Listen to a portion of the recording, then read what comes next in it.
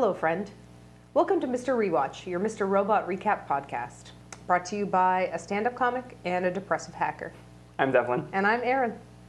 What have you been up to lately? I guess if you're just listening to the show, it's not really obvious, but we record a bunch of them all at once. So this is the fourth episode that we're recording, and I just am not up to that much stuff. So I'm out of ways to answer this question. I'm going to need some time to recharge. Maybe we should stop asking this question. It's not a useful question.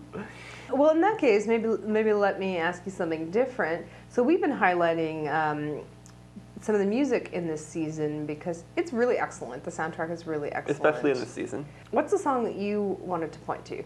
Yeah, there's one song in this episode that I really like, actually. It's by a band that I think is local to Toronto, or at least a Canadian band. And they make music that sounds electronic, but they actually make it by doing stuff like smashing filing cabinets and using toy phaser guns and stuff like that. The band is called Holy Fuck. The song is called Lovely Alan.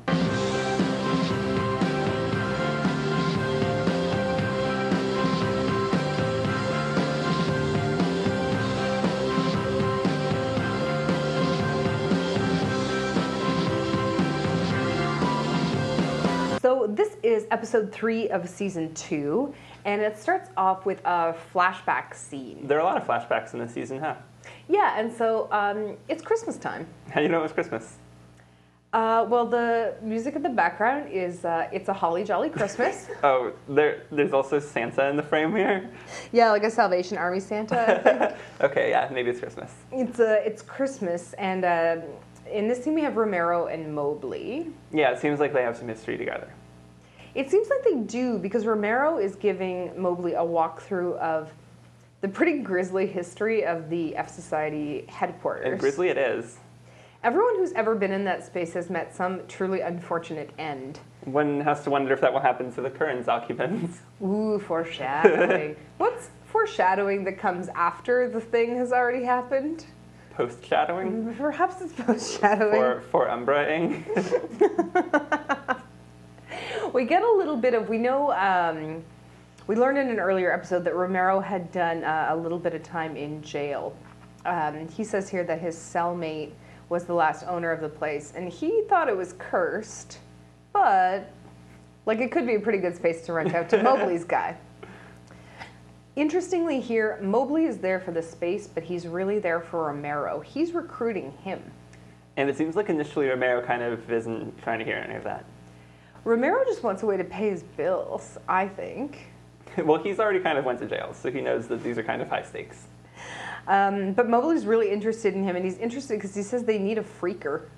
Yeah, I think that what they're referring to there is a phone freaker, which is kind of like a progenitor to hacking, where you could kind of manipulate phone systems by putting in specific inputs to them. It's hard to describe, but it doesn't really seem like something that would be very useful in modern times, so I kind of wonder if they're just using it for a buzzword in this case. Maybe, because it does sound like something hackery, I guess. Yeah. Romero's more interested in making some money off the property, and Mobley assures him that what he's proposing will pay everything.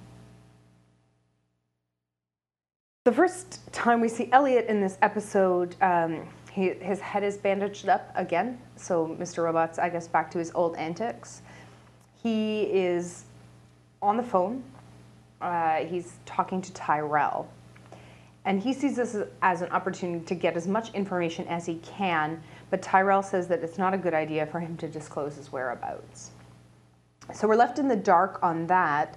This conversation creates more questions than answers for us, because he also says to Elliot, "Don't tell me you're having second thoughts."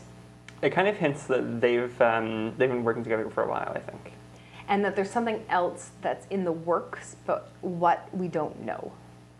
So more questions are raised here, and that's when Mr. Robot hangs up the phone. We know here for the first time that Mr. Robot also sees us, so he's also through the fourth wall. And then Elliot hears on the news that Gideon has been killed. What do you think, how do you think he interprets that? I think there's some guilt on his part because he had an opportunity to help Gideon that he didn't take. I'm also kind of reminded of Shayla, where it kind of is people who are close to Elliot who are experiencing the negative consequences of his own actions. Yes, and even though, I mean, he makes the choice he thinks is right to make in the moment, there are terrible consequences for these other people, and he's left to live with those. So that is reminiscent of this, where, you know, he may feel internally his body count is rising. So we realize this is a bit more of an information-dense episode than some of the other episodes in season 2. I've got a lot of notes to go over. Yeah, so we got a lot of things to walk through, and a lot of short scenes, too, that help move the story along. So we're going to try to minimize our cutting back and forth, but there'll be some of that as we go. Mobley decides he's going to go to visit Romero at home, and that's when we learn that Romero lives with his mom. Aw, his mom is pretty sweet, to be honest. Yeah, it actually seems like a pretty nice arrangement. She doesn't know where he is, and so Mobley goes to look for him, and he finds, because he's got this side THC products business. Pharmaceuticals. High-end pharmaceutical business. So he notices a smell right away, or I think we're supposed to think he notices the smell of the plants right away, but what he actually finds is that Romero's been shot dead. Yeah, which is probably pretty distressing for Mobley because they've just established that they kind of have a longer history than most of the F Society members. Yeah, and I would take Mobley as a sensitive soul too. So I think this is pretty shocking. Is this the first death of a major character? Well, Shayla and Gideon have died, but this is the first death of an F Society member. Thank you. So that was absolutely the wrong way to characterize it, but it is the first time one of the core F Society members has been killed. We're going to do a cutaway here. Yeah, this is a relevant cutaway because we're going to spend a moment with Dom, who's the FBI agent who's going to end up investigating Romero's death. They do a lot right away in her character to give her some texture and backstory. I really, really like how they show so much of her home life, and they kind of show her as being a different character at home versus when she's out and about. One thing actually that kind of characterizes that very simply is that at home she wears her glasses, and outside of her home she doesn't. Yeah, or there's even a scene where you see her like curling her hair. Like it's very personal. And you even see her like glance at, I think it's an app for social anxiety. Before, That's so observant of you. Well, she just sees it on her phone before she cuts away to what I know you really enjoy in this season, a conversation with Alexa. I really love that, actually. Do you want to explain what Alexa is for folks who might not know? Oh yeah, well Alexa is just like the, what do you even call those things? Like the personalized assistant that Amazon offers. So Apple has Siri, Google has Google, and Alexa has Amazon has Alexa. Dom has important business that day because they're headed to Romero's house to investigate the killing. When she's there, she stumbles upon some interesting information right away, right? What are you referring to? There's a list of names that Romero has. Oh yeah, the list of FBI agents. I think that they're really showing Dom as being a very capable investigator right away. She does find that there's a list of FBI agents' contact information, which is pretty alarming. But she also knows that they've been hacked before, so maybe they're just using a previously disclosed list of contact details instead of one that they had hacked themselves. And I think that's her perception because she doesn't see it as terribly significant, but she does notice her own name on it. The other way I think in this scene we see that she's maybe more clever than she's given credit for right away is that they notice that Romero's laptop is open, and I think they're thinking, jackpot, right? We've got access to all this guy's stuff. They know he's done 6 years for what they describe as small-time computer fraud. And right as they go to access it, Dom says, hey, have any of the ports been modified? Which is very opportune, or good timing, I guess, because she says that right at the moment that the computer explodes. So it bursts into flames, and that treasure trove of information they thought they had access to is now gone to them. You know, maybe this would be a good time to explain something kind of cool called a cold boot attack, which is not when you kick someone with a cold boot or anything like that, but whenever a computer is encrypted, it needs to have the password inside memory. Like, it's not stored on a file on the file system anywhere, but it has to be stored in memory just so it can encrypt and decrypt data on the fly. So if you were to come across a computer like Romero's that was powered on and had the password in memory, you can literally physically kill the computer and extract the password from memory before it is left like the computer load to say. Like literally like put it in a freezer? Yeah, yeah. Because That's when you cool down the RAM, it loses information slower. Huh. Fascinating. I've learned something here in this scene. Ray is back in this episode, and this season really does do a good job of developing characters earlier, I think, and more thoroughly.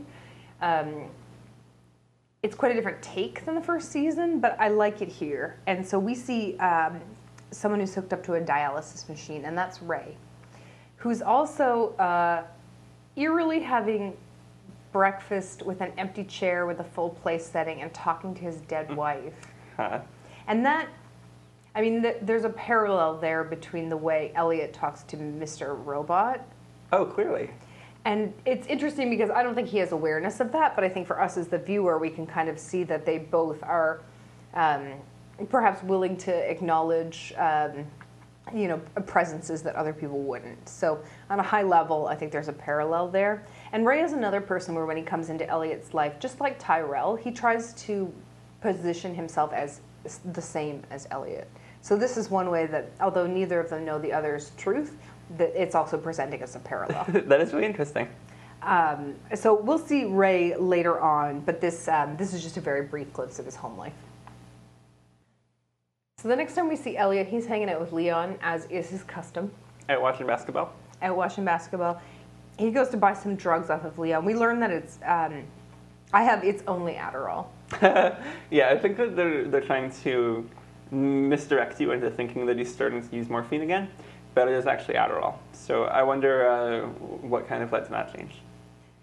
Well, and I think it might be a necessity piece, like that's what he could buy from the people he knows at the time. But Mr. Robot is not happy about it. Elliot swallows like a whole handful of these pills, which I believe is more than the recommended dose. Yeah. That's when he raises the idea of a kernel panic. Yeah, a kernel panic is, I guess, an interesting way to put it. But normally, like, when your computer is crashing or something like that, sometimes your web browser might crash or Photoshop might crash or something like that. But you can also have a lower level error where there's an error inside the kernel itself, which is normally not an error that you can recover from. So what he's kind of saying is that a kernel panic is kind of like a crash that you can't come back from. And so that's how he's describing what he's experiencing. And Elliot's had a lot of justified paranoia about being followed through this whole series. So we see he's glancing at a man in a suit and a black hat. And that's when they slap a hood over his head and stuff him into a black SUV. Things take a very, very dark turn here. Well, because especially if you contrast with the first season where he's usually persuaded to go somewhere, here he's just flat out kidnapped. There definitely is a parallel between this scene and when Mr. Sutherland kidnaps him earlier. So the SUV takes Elliot to a parking garage and they strap him into a chair. So this internal fatal error that he's experiencing, it looks more and more serious by the second. Yeah, this is a frankly very terrifying scene. It's a truly terrifying scene. So they have strapped him in. There's a red wheelbarrow and they're mixing cement in it. The red wheelbarrow, that's also what he's written on the front of his journal. Yes, and so, and some of you know that poem. We should put it in the show notes. The red wheelbarrow, a reference there that I don't, as with everything in this series that we don't fully understand. They start scooping the cement out of the wheelbarrow and funneling it into his mouth like he's like a foie gras duck. Oh God, that is a horrible analogy. Don't eat foie gras, anybody. Yeah. It's horrible. So they're just funneling it down his throat. He's choking. This is so painful. And you can kind of like see it coming out his nose. And that's when I don't know that I want to say he snaps back to reality because I'm not clear what's real and what's not right now. Yeah, it's not really so much that he's reconnected with reality, but just that he's kind of come down a bit from this stimulant psychosis. Oh, maybe that's exactly what it is. Because he's in his room and he starts vomiting up all the Adderall. And it's definitely very like realistic looking puke. You got to give the props department. It's some seriously real looking puke. I think the inference here is that Mr. Robot is behind the effort to get the drugs out of his system.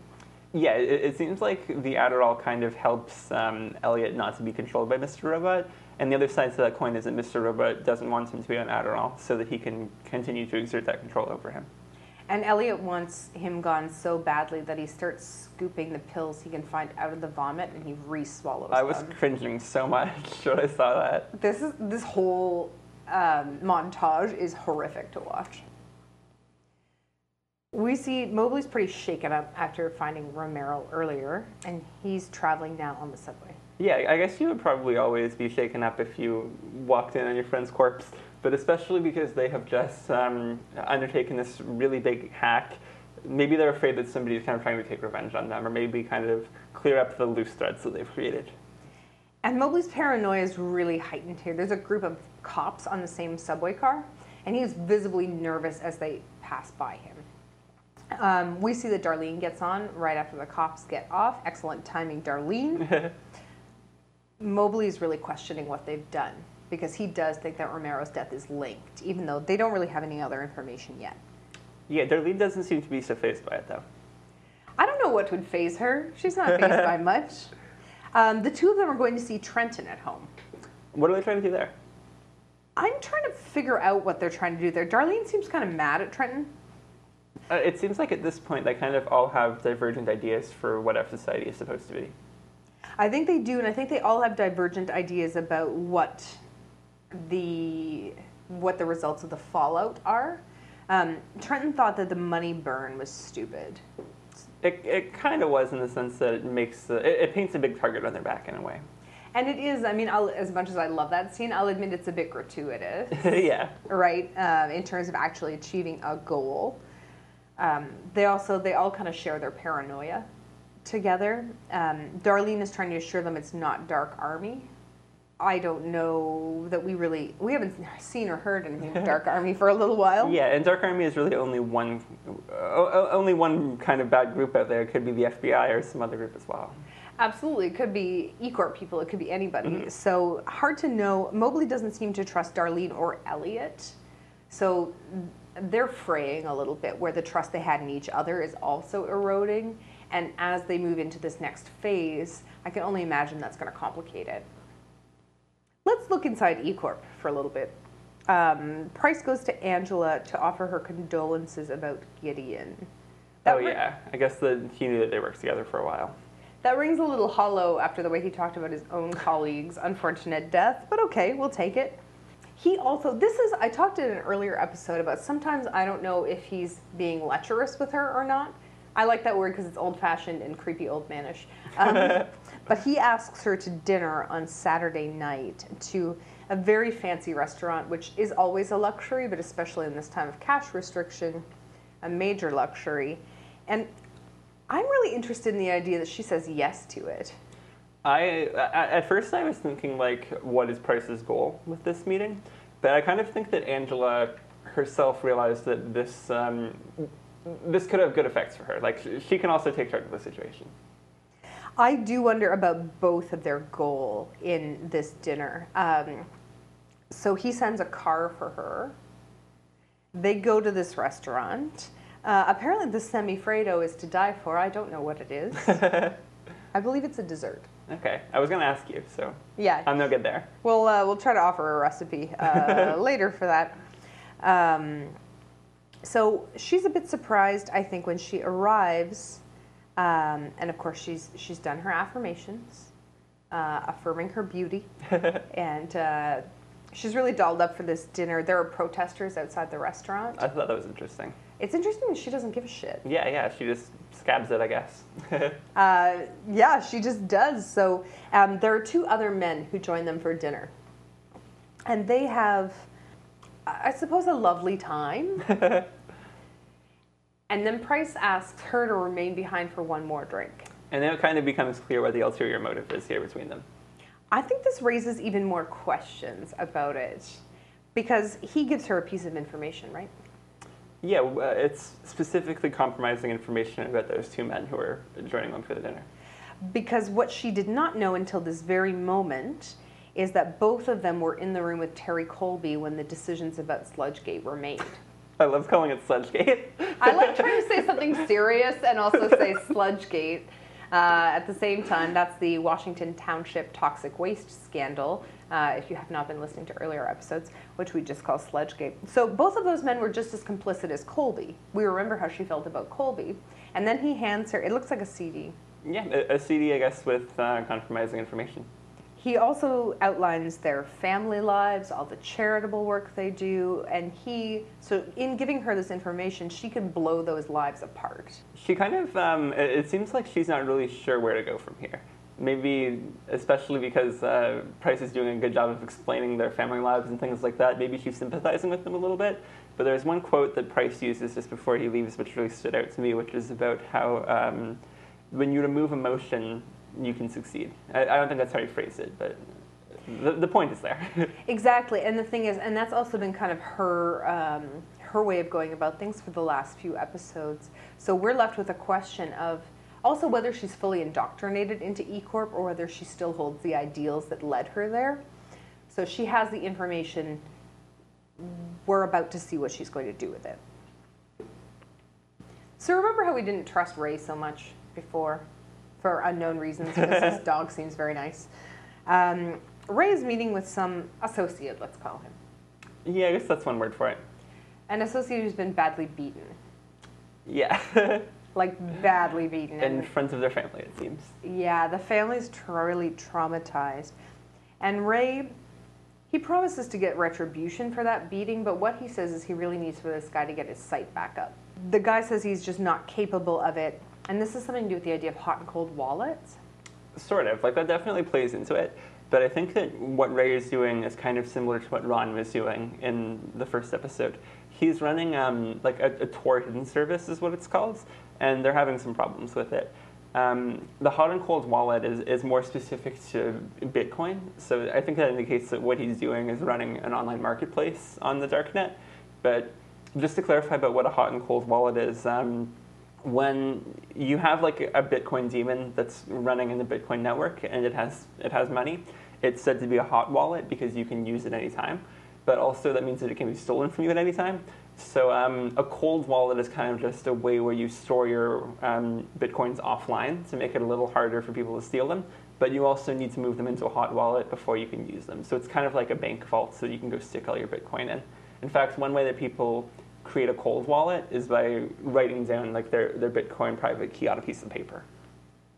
That seems so low tech for what we're talking about. Well, it's very secure. That's kind of the only way to stay off computers. The way that I distilled all of that down was my notes say, Ray's mixed up in some serious shit. Yeah, that kind of summarizes it. And so now we see if he's having trouble with the person who's managing that online presence for him, I guess now we know why he's so interested in Elliot. Back with Elliot, we see that he still is taking a bunch of Adderall, but it seems like it's achieving his goal of keeping Mr. Robot out of his life. Yeah, so he's not sleeping, but he is enjoying a little bit of peace and quiet, which is something that's been in short supply for him. But his panic is returning, and he still does have some distortions in his perception. So there's a scene where Leon appears to be speaking backwards to him. Yeah. I really love... Well, first off, I love how much Leon talks about Seinfeld, because I'm a really big Seinfeld fan myself. But in this scene, he's talking backwards. And this is why I always watch stuff with closed captioning on, because the subtitles are actual... It has backward speech, but it's actually correct. So I think that we, in our notes here, wrote down what like the proper, correct forward version is. We just spent 10 minutes pausing and transcribing the backwards speech. So Leon says the dopest has got to be the betrayal. They play the whole episode backwards. Which is actually true. This is one of the episodes that's in the final season of Seinfeld. Does George also be wearing Timberland boots with the logo and everything? Yeah, he thinks they make him taller. That's amazing. So I love that like they set it up in such a dramatic way, and it's very Twin Peaks Red Room again. But that's totally trivial information and very meta. So I love that. It's meta because it's backwards, right? And that's clearly what they were going for. So nice moment there for Leon. The other image we see are 3 little girls who are wearing F Society masks, and that is super creepy. It reminded me of Come to Daddy, that Richard, the Aphex Twin song. Have you seen the video for that? Is that the one where his face is in everyone else's? Yes. He was like the pioneer of face swapping, wasn't he? I guess so. What a disturbing trend that's become. I feel badly. Elliot's really losing it. He's actually coding by hand in his Red Wheelbarrow book. Yeah, I remember when I would need to like copy an error message from a Windows blue screen of death or something onto another computer. That would be a pain in the ass. So handwriting out an entire kernel panic log seems like a bit of a pain in the ass. Elliot's not holding things together very well, so when he goes to church group that afternoon, they ask if he'd like to share. And his initial take is he says no, and then he goes into a monologue asking if what God really does is helps people. He talks about Gideon, about war, about racism. He comes down pretty hard on religion. He describes it as the drug of hope. And then he asks himself if that was an internal monologue. And nope, it sure wasn't. Yeah, this reminded me of when Krista asks him what about society disappoints him so much, and he goes off on kind of a long internal rant, with the distinction being now that he's actually saying all these things out loud. The other nice touch to this scene is he says, if I don't listen to my imaginary friend, why should I listen to yours? Referring to God. Oh, wow. So, I mean, I like that we still have the credibility with Elliot. No, sorry, I guess we don't. I guess we've totally lost that. But anyway, then he tosses his notebook in the garbage can and he leaves. We do see a couple more interactions between Ray and Elliot in this episode. So we know that Ray is pretty desperate for some help. And that's help that Elliot can provide. So the way he extends an olive branch here is he is meeting him at a diner and he brings him the notebook he threw away. How did you get that? He explains that, I don't know if the right word is pastor or chaplain, but the church group leader is an old friend of his. So he's got a bit of insight into that breakdown. And he tries to humanize this moment. And it's hard to be trusting of Ray at this point, knowing what we know about the other beating and things. But he says that, and he says 5 years, 7 months, 3 weeks ago, his wife passed away, but he still talks out loud to her. And so that's that breakfast scene he had earlier talking to the empty chair. It all comes together. He also, he says, you and me are more alike than you think. And who was the last person who said that to Elliot? That was Tyrell, I think. I don't know why such unsavory characters are always comparing themselves. I think it's interesting that he says we're more alike than you think, because even he himself doesn't realize how alike they are when they're kind of personifying the people that they've lost in their lives. Because both of them do that, but neither of them know that about the other person, right? Or maybe does Ray start to intuit that about him? Ray does intuit that. I mean, he may mean it in a more metaphorical sense, I would say, because he does at some point say that he knows Elliot sees someone. Okay. And I mean, he may mean in the fashion that he still considers his wife to be present and so on. I don't think he knows the depths of it. Ray's got a lot of messages about futility, and I think these are probably set up to motivate him for what he wants Elliot to do, where he talks about how control is an illusion. And that's really a phrase that comes up a lot in this season. That's a phrase and that's a theme, right? You can try to control life all you want, but it doesn't matter sometimes. What else is important about this? He talks about all of life just being a fall. So that, you know, you're just kind of stumbling around through the dark trying to make your way in the kind of meaningless, chaotic world. But that you should always fight for footing. And the overwhelming vibe I get here is that Ray is just priming Elliot so he can exploit these human sensitivities in him. It feels grimy. Yeah, it seems like Ray kind of knows what he needs to take advantage of here. And it's interesting because I still don't know why he has so much insight into who Elliot is or what Elliot can do, but I mean, maybe he's one of the people that's been observing him. It's pretty sinister, and I get nervous every time he kind of pops into the field of view.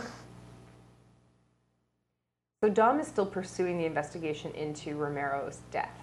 I think it's kind of, so she's established, I think, as a nice character, and I think her warmth feels very genuine, even when she sometimes uses it to get something she wants. Yeah, I think that with some characters it feels like they're being callously manipulative, but with Dom it seems more like she's using sympathy in a way that kind of mutually works out for both of them.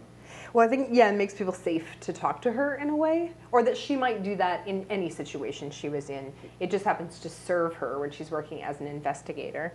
I think it's real cute when she offers to roll Romero's mom's joints. The report back is that they're pretty good, Right. not perfect. Romero's mom's got bad cataracts. Earlier in the season, he had talked about the medical expenses for her building up.